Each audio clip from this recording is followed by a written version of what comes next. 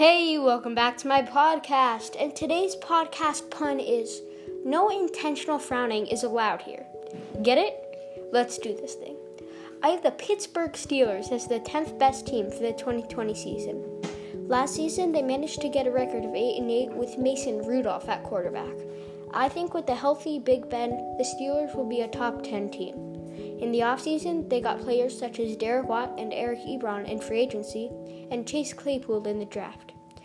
Both moves were good decisions. The only good receiver on the Steelers was Juju Smith-Schuster, so Chase Claypool will be a nice addition to the core. And Derek Watt will be replacing former Pro Bowl fullback Roosevelt Nix. Eric Ebron is a decent tight end, so that couldn't hurt.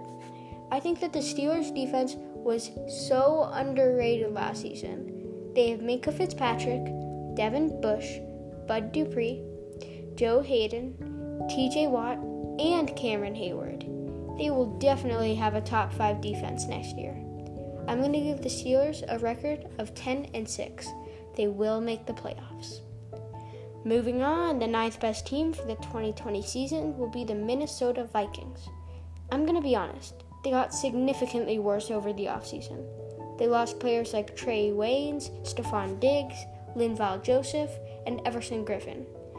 The defense dipped a lot, and losing Stephon Diggs will mean Kirk Cousins won't be as productive. They tried to address these losses in the draft when picking Jeff Gladney and Justin Jefferson, both of which will help, but not be as solid as who they were replacing. It may take them a year to fully develop into a solid wide receiver or cornerback. With the loss of Everson Griffin and Linval Joseph, Danielle Hunter is the only good defensive lineman for the Vikings. But because they still have star talent like Dalvin Cook, Adam Thielen, Mason Rudolph, and Harrison Smith, I'm going to give the Vikings a record of 10-6. They will make the playoffs.